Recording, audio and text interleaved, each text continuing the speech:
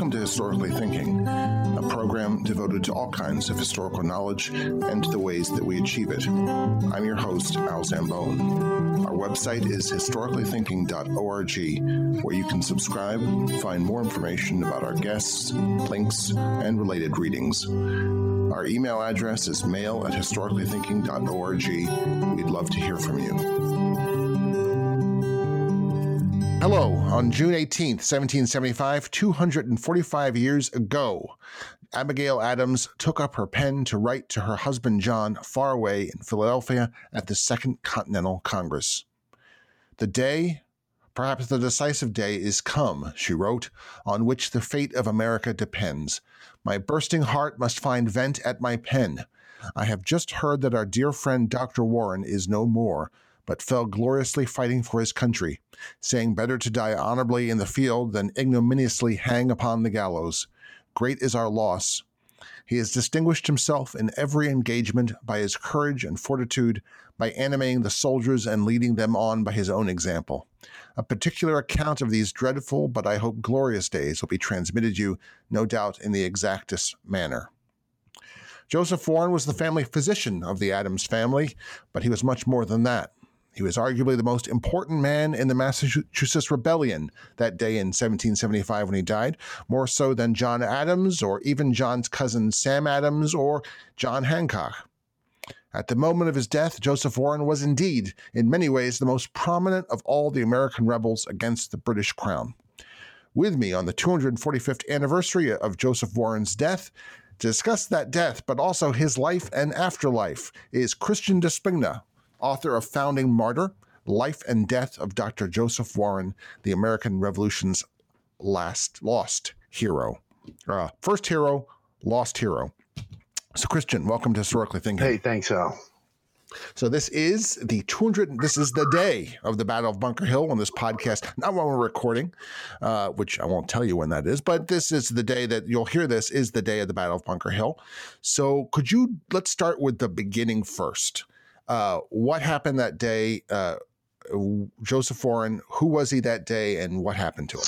So 3 days before this, he's nominated a major general by the Provincial Congress, and he's being urged by all his closest friends and associates not to go into the battle. But what is the battle? We should realize that not many people know about it as much as you or I. Right, it's the Battle of Bunker Hill. So this is on June 17, 1775, and this battle's been in the works, heating up. They knew there was going to be a clash. So on this morning, Warren disregards the advice of his friends and associates and shows up to the battle. And he is offered command of the entire battle by General Israel Putnam and Colonel William Prescott, but both times he denies to take control of the battle, and he says he's there just to fight as a volunteer. And on that afternoon, the British make 3 charges against this redoubt where Warren has stationed himself. And on the third assault charge, it's a bayonet charge, they're successful in penetrating the fortified lines, and it basically turns into a bloodbath. And Warren is the last man to leave that redoubt because he's ensuring that all his men retreat on the sole route of retreat to Cambridge. And within the last minute of the battle, he's shot through the face and killed instantly. And but almost undoubtedly, the art for this episode will be Jonathan Trumbull's iconic depiction of the Battle of Bunker Hill, which centers upon the figure of Warren, who he very well knew. Well, we get that's a separate something separate that interests me strongly right now. Right, but that's shows Warren's death in a highly romantic and idealized way, which Trumbull knew to be false, but as he saw it, true to reality. Right. What happens then to Warren?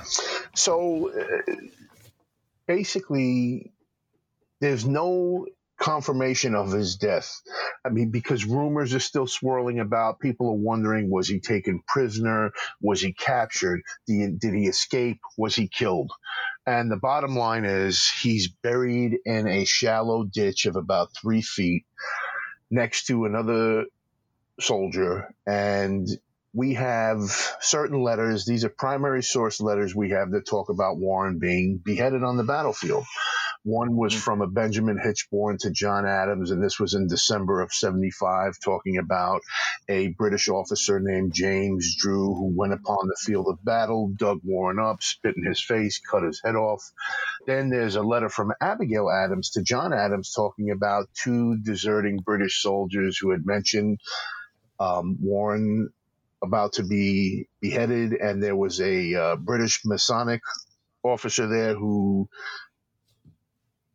prevented that from happening. But what we do know is that Warren's body was mutilated. There's no doubt about that. We have primary source letters from both sides of the conflict, both British and American, talking about these British soldiers storming the walls of the redoubt and using their bayonets to stab the wounded provincials, and then using the breeches of their guns to beat in their heads while they were wounded. So again, this turns into a bloodbath, and Warren's buried, and then he's unearthed about, I think it's 9 months to the day after Bunker Hill, when the British are evacuating Boston. Warren's two brothers and a sexton go to the field, and the sexton had a general idea as to where Warren was buried, and they unearth his body. He's brought to King's Chapel. He lays in state at the State House for a few days, brought to King's Chapel, and then he's buried in the Minot Tomb in Old Granary Burial Ground. So we'll stop. So we'll stop there because the anecdote tells us a couple things. Tells me a couple things, which admittedly I already know. But if I was any other historian who didn't know anything about this, here's what I would note. I would note that this is a guy who's not just prominent. He was only appointed general 3 days before, but already he's prominent enough so that the British actually want to mutilate him, apparently. And he's prominent enough, and colonists, the Massachusetts colonists, kind of expect that the British want to mutilate him. So that says something about his position prior to the Revolution. It says something else that he's lays in state in the Massachusetts State House. Well, that's impressive. And then he has this very public burial. So who was he to be such a man? What was his position in the revolutionary moment up to the moment of his death, or say even up to the moment where he's made general by the Provincial Congress of Massachusetts? And that's a great question, because I think we so often overlook what was his role other than getting killed at Bunker Hill. And his resistance activities were happening for a decade before independence is declared. So he's involved in almost every major insurrectionary event in the area of Boston for those 10 years. He's involved in the Stamp Act riots. He's involved in the non-importation agreements. He's involved in the Liberty Riot, which was when John Hancock's sloop Liberty was confiscated. He's involved in the committees of correspondence. He's involved in the Boston Massacre, the Tea Party, Lexington and Concord, Bunker Hill. He's writing polemical arguments, political tracts, delivering Boston Massacre orations. So basically, he becomes public enemy number one. I mean, the British soldiers know exactly who he is. They know he's fomenting insurrection. They know he's an incendiary radical. He's the on-the-ground leader. They're all aware of this. I mean, they all know this, and that's why he becomes such a despised figure. And think about it. The British have suffered humiliating defeats at the battles of Lexington and Concord and Noddle's Island and Grapes Island. On the day of the Battle of Bunker Hill, they're basically watching their commanding officers being picked off one by one like target practice. So by the time they mount the walls of this redoubt, they are so enraged and so frustrated that it makes absolute sense that it would turn into a bloodbath. And basically, Warren is wearing his fine clothing. So it's almost as if he's wearing a bullseye that day, because everyone else is wearing homespun clothing. So his fine dress makes him stand out. So when he's killed, it's no wonder that the British are taking out their frustration and aggravation on him. So what he is to the British, he is the reverse. He is to the people from Massachusetts. He's a symbol of he is the symbol of the rebel enemy to the British. Right. And he's a symbol of the cause to the people from Massachusetts. Absolutely. So let's talk about we're sort of moving. I'm moving sort of gradually backwards. Now we'll start to go all. Then we'll go all the way back to the origin story. Who was he? Where did he come from? Where was he born? All that good stuff. Right. He's born in the town of Roxbury, which is just outside of Boston. There's a little neck connecting, which is basically this narrow isthmus connecting Boston to the town of Roxbury, where Warren was born. He's born in 1741. He's born to a really humble beginnings. His father is a farmer. His father has some standing in the community, but by no means is he one of the political elites or a wealthy gentleman. So when Warren grows up, it really is to humble beginnings. He's the oldest of four sons, and he's educated at Roxbury Latin School, which was the precursor institution for Harvard at the time in Roxbury. And then he eventually does go. Does he go to Harvard before he apprentices with anyone, or does he apprentice first? No, he graduates Roxbury Latin. He's entering the freshman class at Harvard in 1755. Graduates in 59. Then goes for his master's degree. Graduates with his master's in 1762, and then begins his apprenticeship with Dr. James Lloyd, beginning in 62. So what's Harvard like for him when he goes there? Where does he? Because Harvard ranked students when they entered by their social standing. Yes, absolutely. So you're ranked, and it's based on the social standing of your parents. So when Warren enters Harvard, he's towards the bottom of that social barrel, right? He's ranked 31 in a class of 45. The amazing thing about this is that Harvard becomes Warren's social oasis. He's rubbing elbows with the elite sons of the day. So sons of the Hutchinsons, the Hallowells.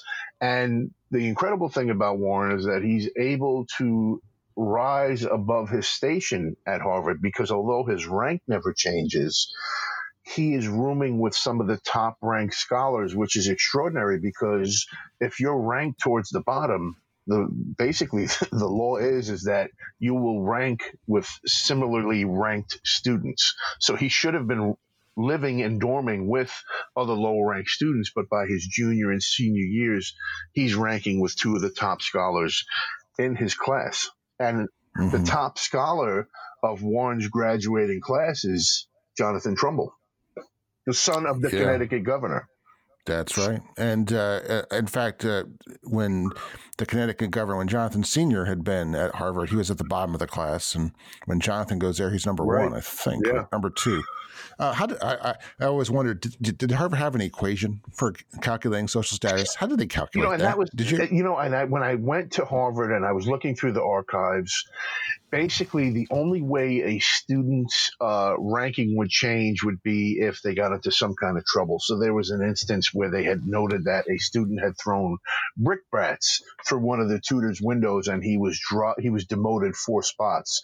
And the only way a student would move up is if new information came to light about the parents' standing. So I remember there was one instance where a student had moved. I think the family had come from the West Indies, and then another student had come from Connecticut, and then the powers that be at Harvard had written that new information had come to light about the standing of the student's parents, so he was upgraded 8 spots. So there was no formula that was laid out in any of the archives, but basically you knew that there was some kind of formula. And obviously, like any ranking, there was a lot of griping and resentment, because some students obviously felt they should have been ranked higher. And really, that ranking really determined your years at Harvard, because the higher ranked students got the better meals and the better service. And so when you were lower ranked, you had the not so nice dorm rooms, and again, ranking with the other low ranked students. So it was almost, again, Puritan Boston, as you know, Al, was a very highly stratified society. Tribe Virginia, man. Yeah, exactly. But it's when I always say to students that you just cannot understand how hierarchical the 18th century Atlantic world was. And that's leaving out China. That's leaving out China and India. And I mean, hierarchy It's the way that people work. Right. The fact that we think it's weird says more about us than Right. them. Well, and it's all the more amazing that Warren is able to rise above all this in that society. Well, Harvard kind of works in the same way that it does now. Right. I mean, it enables. Who cares what you learn? 100%. It's about making connections, Right. and in many ways, American higher education has always been about that. Right. It's about creating social networks. To coin a phrase, see what I did there?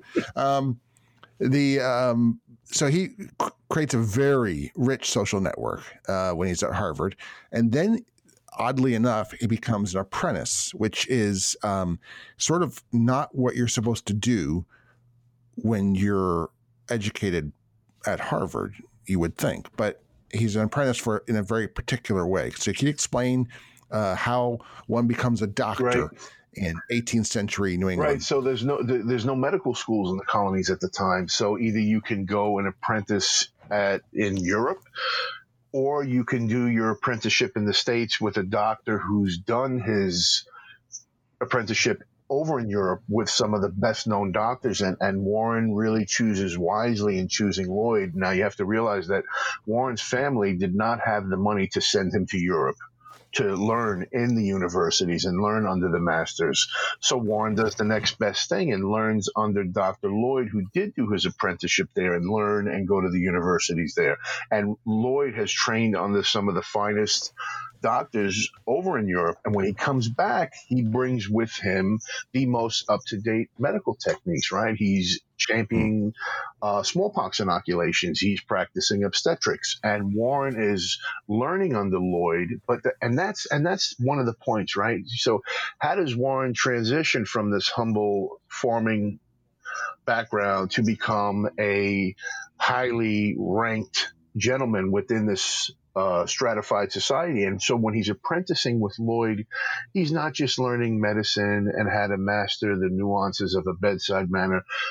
Warren is learning how to become a gentleman because Lloyd is very wealthy. He's very socially connected.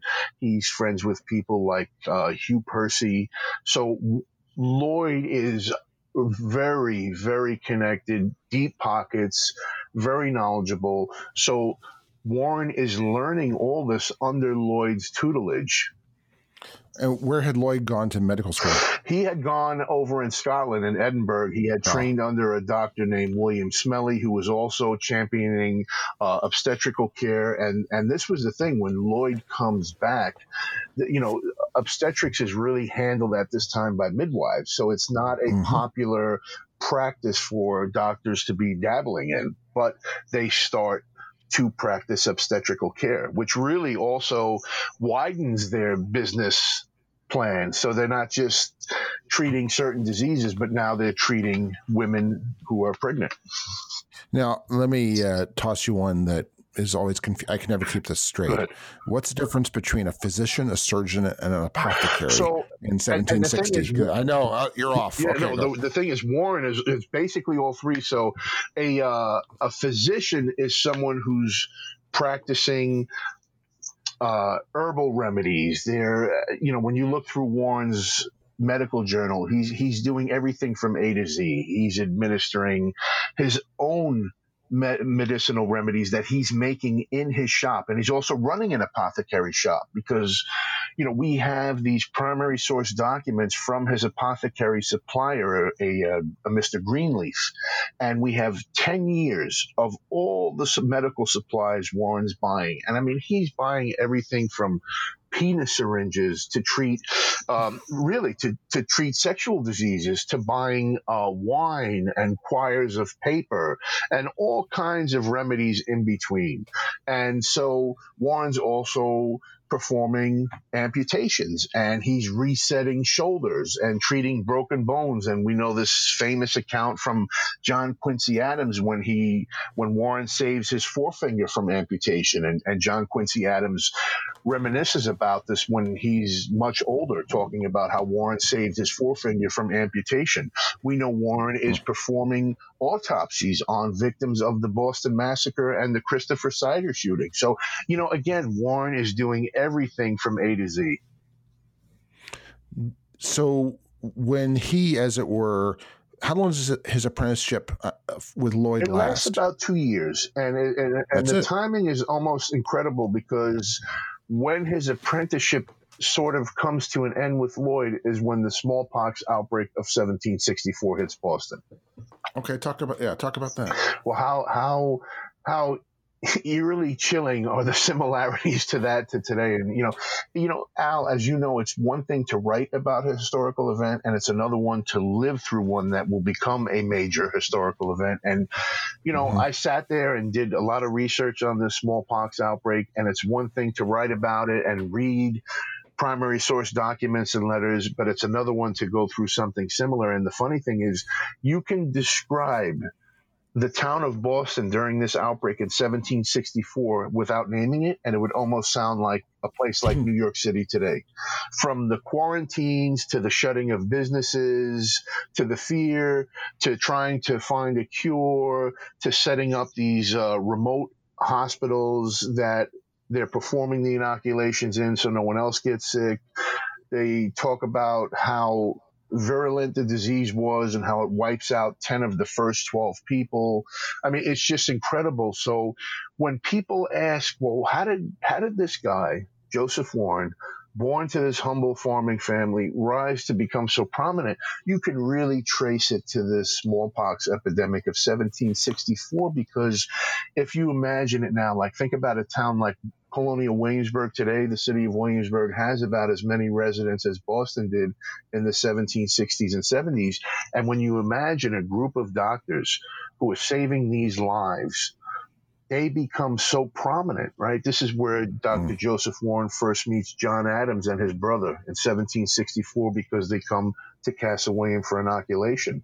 So how do they fight this? How do they fight smallpox in 1764? Because our idea of medicine in 1764 is that basically the only thing they could do was bleed you. Right. If we're really knowledgeable, you might say, well, they also could make you have lots of diarrhea and vomit. Right. That was the extent of their pharmacopoeia. But Warren's doing other things besides that. Right. And, you can't really understand the 64 inoculations without understanding 1721. And this is when, we have this famous account of Cotton Mather recruiting Zabdiel Boylston to perform inoculations. Boylston performs the inoculation on his youngest son, one of his slaves, and one of the slave sons, and it's successful. But at the time, this was highly controversial. People thought the pox was God's divine intervention meant to punish sinners. But once they see that these and someone tossed a hand grenade into Cotton Mather's front window. I just point out they didn't do that during the Salem witch trial, but they did that during the smallpox inoculation. Think about how phenomenal that is when you talk about someone like Cotton Mather and how he's highly regarded and respected in the community, and that someone throws this firebomb into his house. It doesn't detonate, but there's a note attached to it, and it reads something to the fact that Cotton Mather, you dog, damn you, I'll inoculate with this, a pox to you. So, I mean, it's so outrageous. But again, this sort of paves the way so that when the 64 outbreak occurs, that smallpox inoculations are more universally accepted. And I mean, the mortality rate in the 1721 epidemic was, I think, about 14%. If people were naturally infected with the pox, whereas if you receive the inoculation purposely, it was around 2%. And now what happens is when you come to the hospital, basically what they're doing is they're taking some of the pus from an infected person with smallpox. What they would do is get these scabs. The scab would break, it would ooze. So what they were doing is basically scratching the skin, the surface, and putting some of that pus into someone who's healthy, putting in so that they would be infected, but it would be to a lesser extent. And they would run, like, for example, a needle and thread through a sore, and then run it through the skin of the person who's going to be inoculated. Right. They would almost take a piece of cloth and start scratching on the skin. But they had knowledge of this. I know they were doing these inoculations in China where they would actually grind some of the scabs and make it into a powder form, and they'd inhale the powder. But we know that they would doing this in 1764. And here's, the scary thing is this was no guarantee. So people were going to do this voluntarily with the chance, with a 2% chance that they could die. Now, it was your chances were much better when you got inoculated, but there's still a chance that you're going to die. And look, this is so amazing for these doctors because, yes, they knew that once you had gotten smallpox that you were immune, but there was no law written about that. I mean, I can't even imagine the horrid conditions that they're working through day and night, the stench from I know there was an account written by someone in Europe talking about just the horrible stench from these smallpox hospitals where the smell of the oozing pus and you start talking about slop buckets. And the conditions would be grueling. And these group of doctors are doing this for months so that when the smallpox outbreak subsides, these men are heralded as heroes. So you can understand why now the town is putting their trust in someone like Dr. Joseph Warren. So he gains their admiration and respect. And so now people are placing their trust in him. So he's there for the most intimate moments in someone's life, right? The death of a family member, the birth of a child. So he becomes this trusted figure, and he becomes a figure who has displayed a lot of generosity because he cancels a lot of fees that his poorer patients owe him. So he really is catapulted to the top of Boston society at that point. He's catapulted quickly, and then when you think about it, he's only there for 11 years before his death, from the smallpox, the 1764 outbreak, to his death at Bunker Hill. So he's got 11 years of life after he becomes a man about town, a sort of local hero, a local celebrity. It's a very short and think about period. That too, Al. He's 23 and 64. He's a 23-year-old man who's now risen to such prominence. How does a 23-year-old, now that he's become locally famous, how do you get ahead in 1760s Boston? Well, here's the thing. So about a few months after the smallpox outbreak subsides, he marries probably the most eligible woman in Boston. Her father had just passed away a few months before, Elizabeth Houghton, and so Warren and his wife inherit a small fortune. So he inherits half of what's called Houghton's Wharf. He's inheriting money. He's inheriting clothing. He's inheriting various items. Now, Warren's also establishing his own medical practice, and this becomes one of the busiest practices in Boston. So now, with this inheritance and with this booming medical business, you could see how he's going to rise to the top of the economic circles in Boston at the time. So how does he... You've gone into great detail about. I want you to describe some of the work that you did to figure out how wealthy Joseph Warren was, because this is very cool, and it's also worth pointing out then how fast he does this. Right, and the amazing thing was, think about it, Al. There's been how many biographies written on George Washington and Thomas Jefferson and John Adams because they've left behind paper trails. To a lesser extent, Jefferson, who burns all his personal papers. But Warren, there's such a scant paper trail around him. There's only been a handful of biographies written about him. And the ones that have been written about him, like one in 1961, basically wrote in the preface of the book that this book is intended solely at a new look at Warren's public career because a private life biography of Warren cannot be written. So that was kind of my mission, to try and get at the personal life of Warren, to know the man, not just his career. And incredibly lucky to find several primary source documents that described a home he had purchased in West Boston, right? We didn't even know where Warren lived in Boston. I was able to find several locations where Warren lived, found out he was building a mansion estate in West Boston because all we really knew up to the point was that Warren was renting a home. But this was really antithetical to everything that Warren stood for. So Warren's a gentleman. He's wealthy.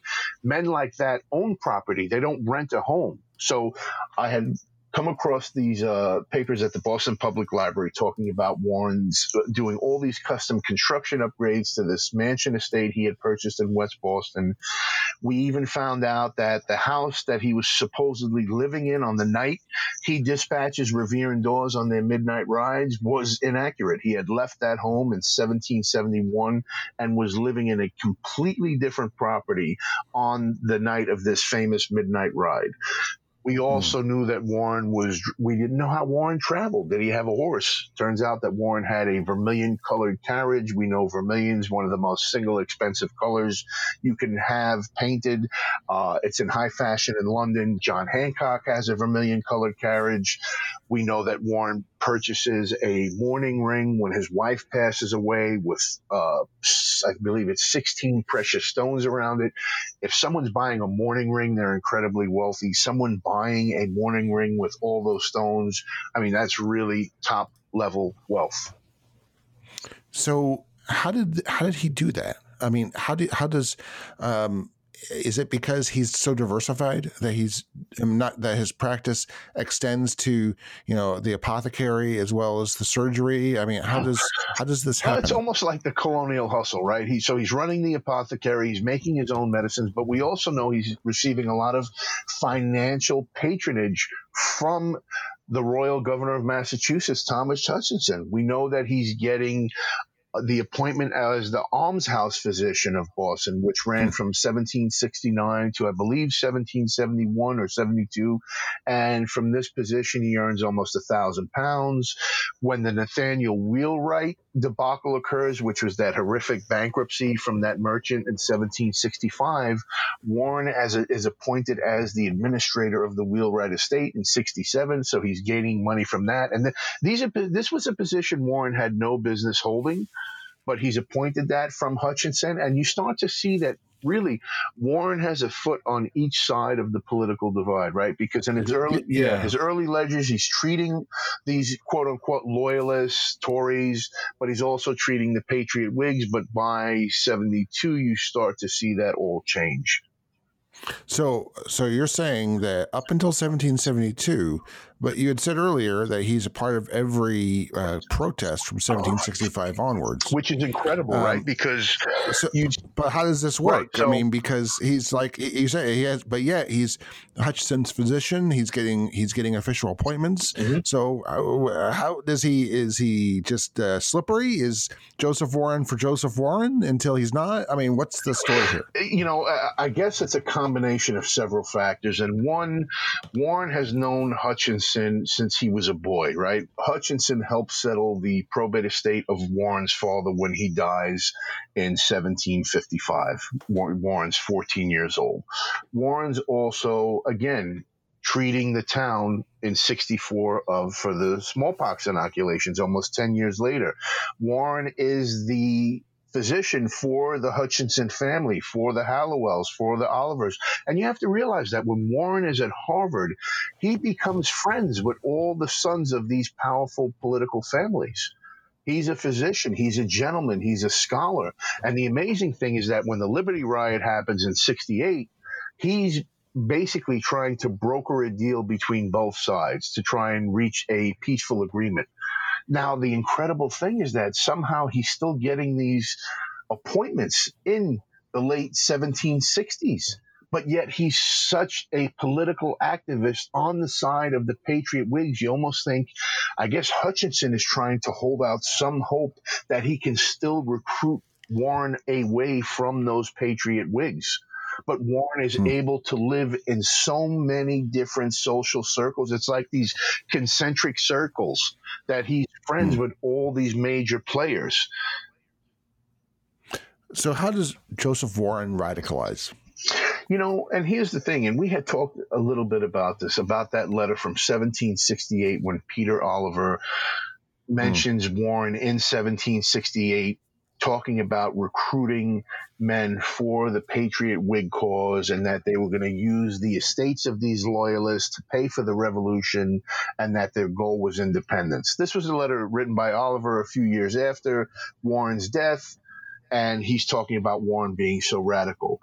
But when you read the reactions from these men after Warren's death, that's really the incredible thing, right? So we know Thomas Hutchinson had said that, Had Warren lived, he could have become the Cromwell of North America. Peter Oliver says, had Warren lived, Washington's name would have been in obscurity. There's another British officer who says that Warren was the greatest incendiary in all America. Not Samuel Adams, not Hancock, not John Adams, Joseph Warren. So again, his rise to this prominence, it's on so many different levels, right? So he rises to become a major general.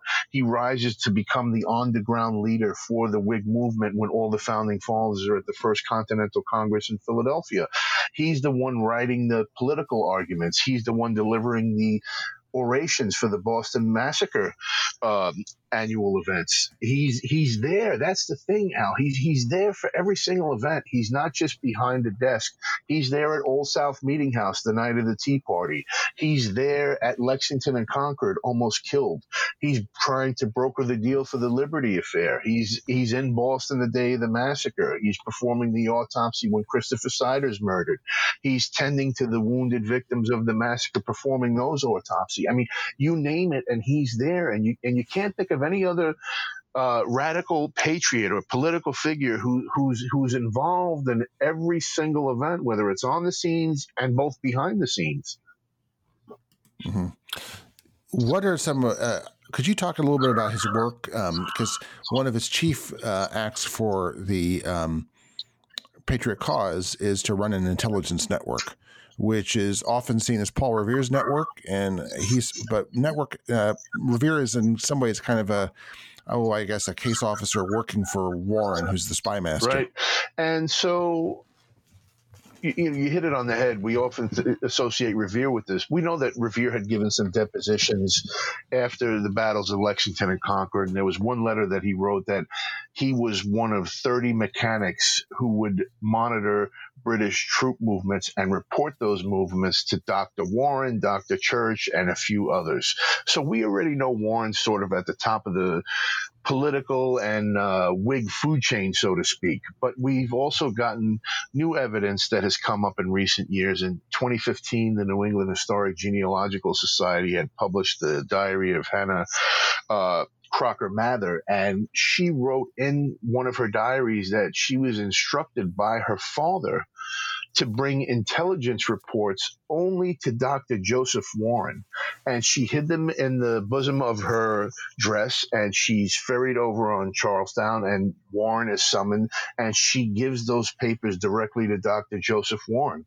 I mean, we have multiple accounts talking about people feeding Warren intelligence. There's that famous quote about a daughter of liberty, unequally yoked in the point of politics, who was giving Warren intelligence information. And you have to realize, right, this is all before George Washington's Secret Six and Nathan Hale. I mean, this is really in 74 and 75.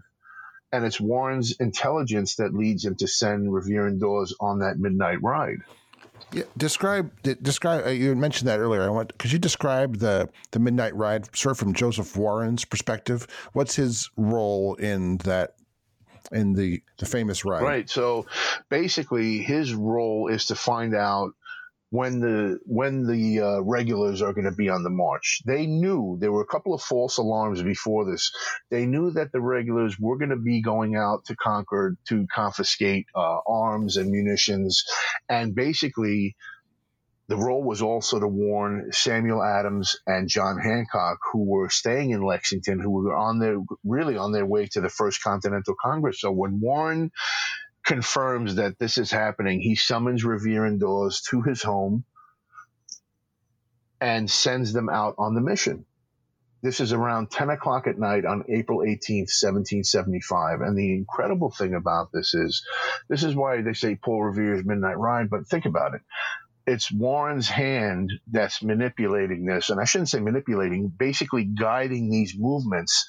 What happens the next day when Warren finds out that 8 militiamen have been killed on Lexington Green? He doesn't just summon other riders or summon other people. He actually leaves his office to go to the fighting. And he's almost killed that day in Monotony. A musket ball knocks out his hairpin on the side of his head. So we know he's actively participating in the battle. We know he's helping to treat wounded soldiers and patriots. And he's never able to get back into Boston after this, because thus begins the siege of Boston. So once he leaves his office that morning on April 19, 1775, he'll never return to the town. What's he do for the remaining, 2 months of his life? Between the Battle of Lexington and Concord and the Battle of Bunker Hill? Well, we know he's participating in the skirmishes at Noddles and Grape Island. We know that he's writing letters to John and Samuel Adams and John Hancock at the First Continental Congress.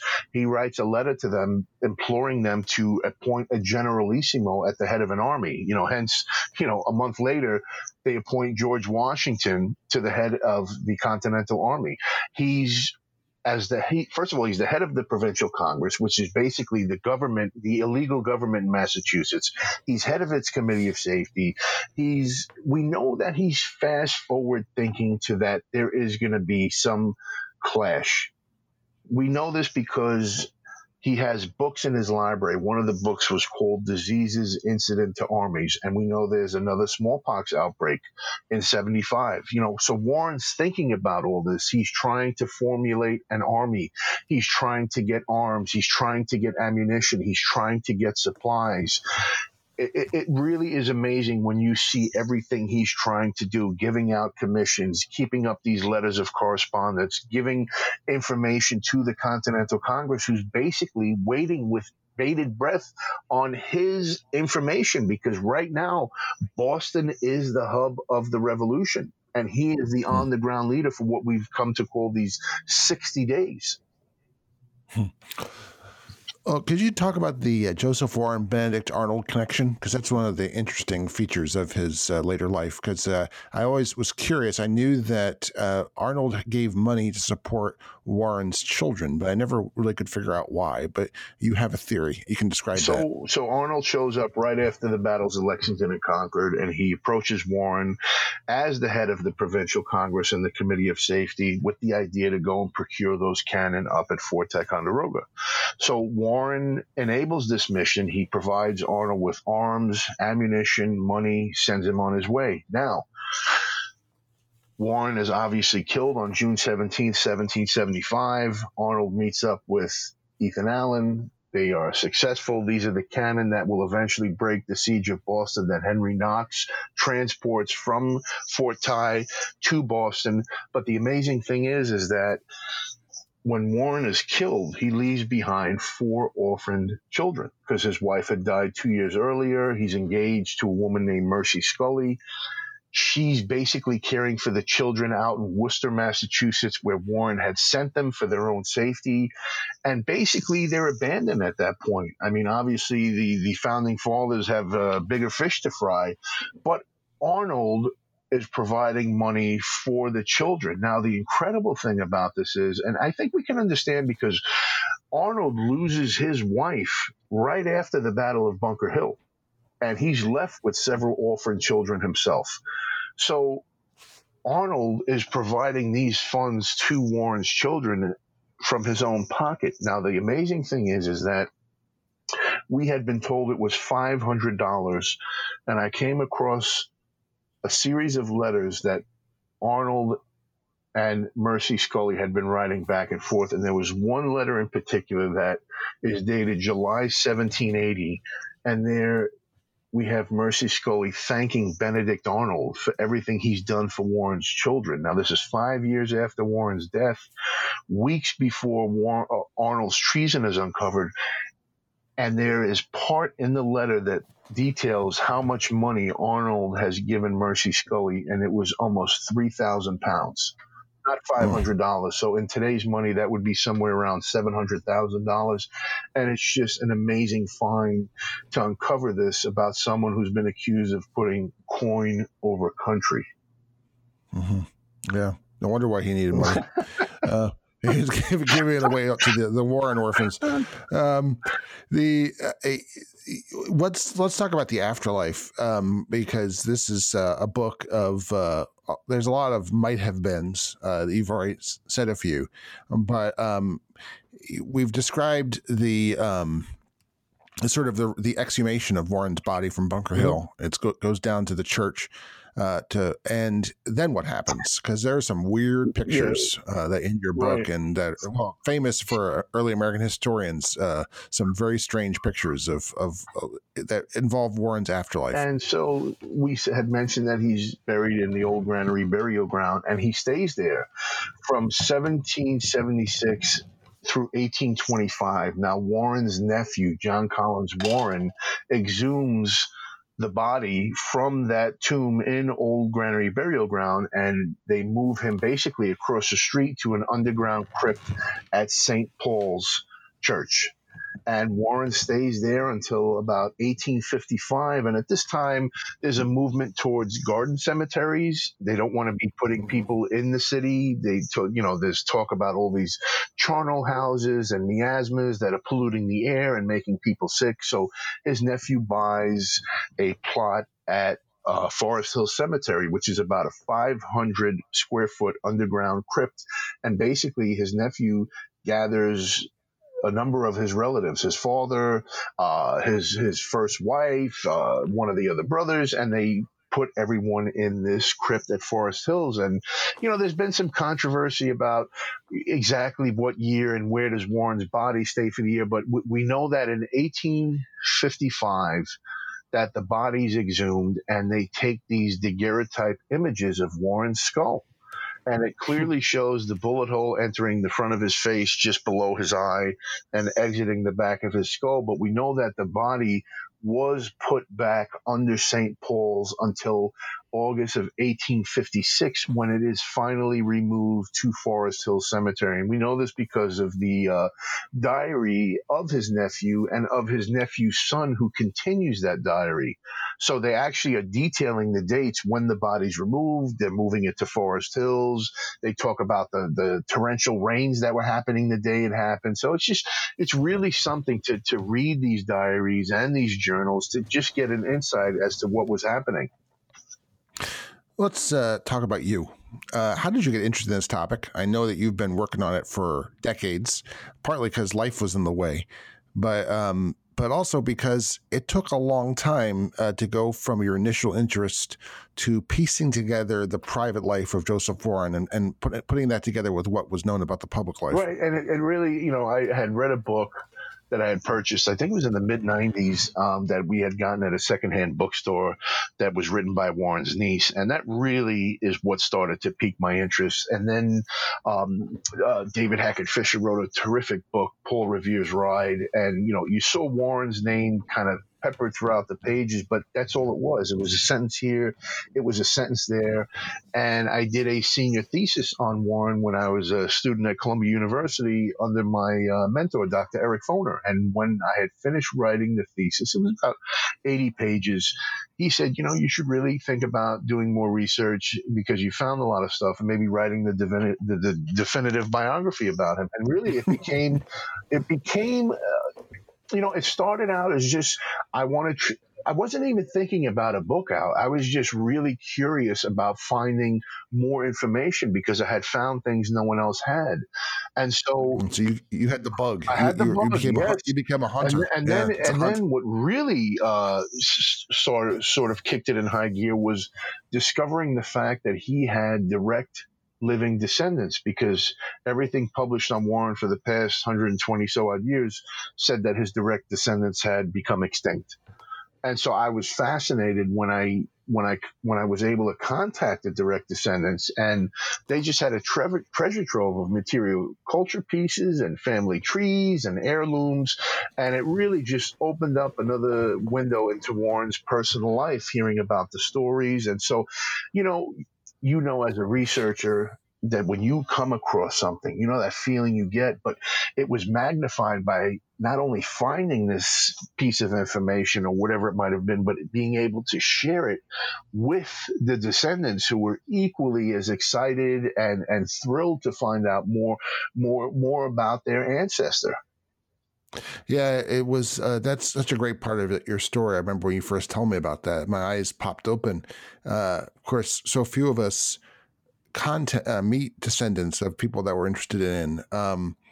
Can you talk about those descendants? Because before we start talking, one of them that you had introduced me to is an amazing guy who unfortunately just died very suddenly. Yes. In the last week or two. Could you talk about him and about the other Warren descendants? Because it's some kind of argument for like genetic fate, maybe, because it's an interesting family. Well, I just have to say I'm heartbroken over the news. And this is George C. Wildrick. He's Warren's fifth great grandson. He was the family historian. He passed away very suddenly.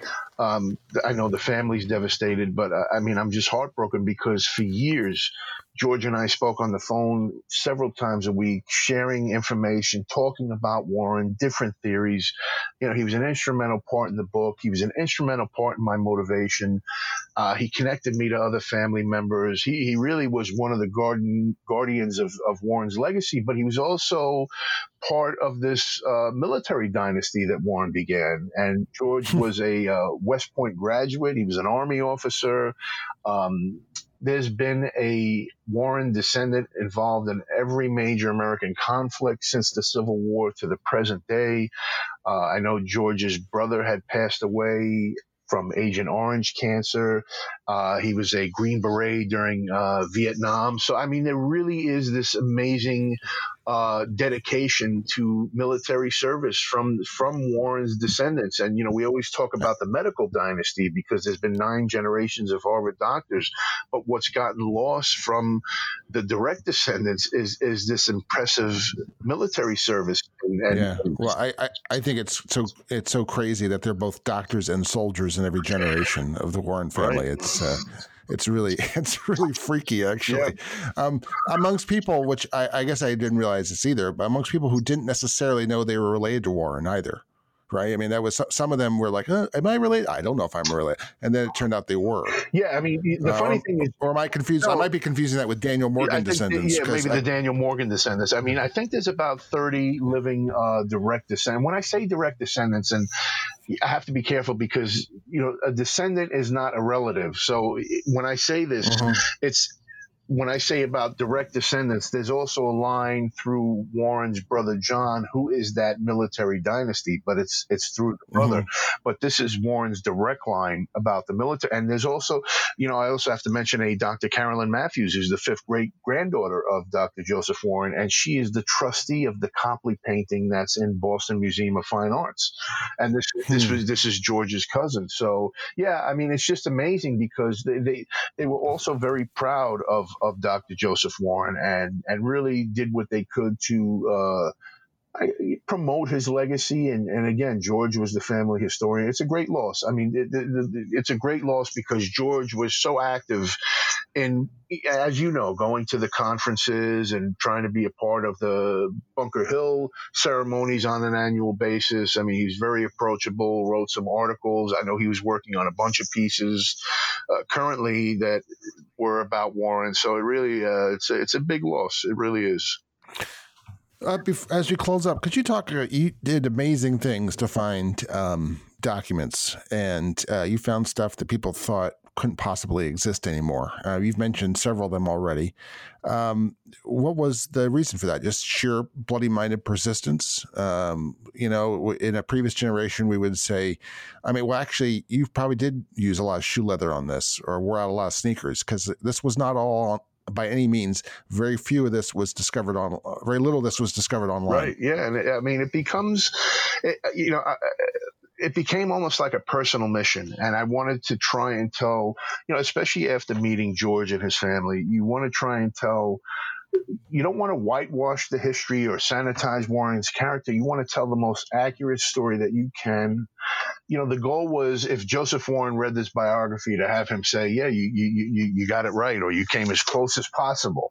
But I became, really the word I would describe as relentless. It was, a lot of it was luck, but I was determined, and I just it's easy once you find something to say, you see, stuff is out there. Or you hear a story like, I'll give you an example with the person finding the Declaration of Independence behind the painting. You hear these things, and then it happens to you. You find this little diamond in the rough, and you say, there's got to be more stuff out there. People have been wrong. The descendants exist. I found this. And one of the great things I found was the portion of Warren's lost medical ledger that I purchased at auction. I mean, that to me was unbelievable because it proved that ledger existed. Tell that story, because that's a great story. So what happened was there were pieces of Warren's one medical ledger that were being given out in the 1860s by a Dr. Ellis Ames. He was a big collector. He was a lawyer in Massachusetts.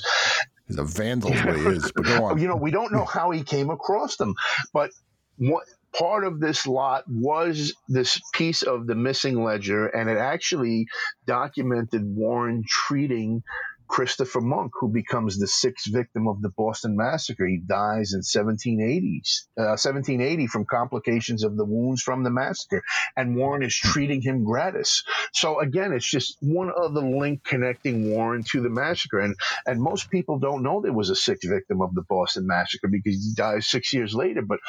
But what came with this lot was a letter from the 1860s talking about these fragments of the medical ledger. And Ellis Ames is talking about how rare even the signature of Warren is at the time, how there's really no information on him. And it's so funny, the first biography that came out on Warren, the first full real biography, was published in 1865. And the former governor of Massachusetts reads it and says, this is more of a life of Samuel Adams than it is of Dr. Joseph Warren. So it just shows you really how obscure and how little primary source documents they were pertaining to Warren, even 100 years after his death. So I think that's why a lot of people never really attempted to do much on Warren, because, there's no guarantee you're going to have enough for a book. And that was the thing, maybe it would turn into an article, maybe a magazine piece, but will you have enough information for a book? And I mean, I think it was over 6 new discoveries I was able to uncover about Warren. Well, my guest today has been Christian Despigna, the Columbo of the archives. He's the author of Founding Martyr, The Life and Death of Dr. Joseph Warren, the American Revolution's Lost Hero. Christian, always good to talk to you. I really appreciate it, Al. Thank you so much. For more historical thinking, go to our Facebook page, where you can comment on today's program and suggest ideas for programs to come. Please subscribe to us on Apple iTunes. And if you like what you've heard, please leave a review so that others can find us. Our program's editor is John Rudat. I'm your host, Al Zambone. Talk to you next week.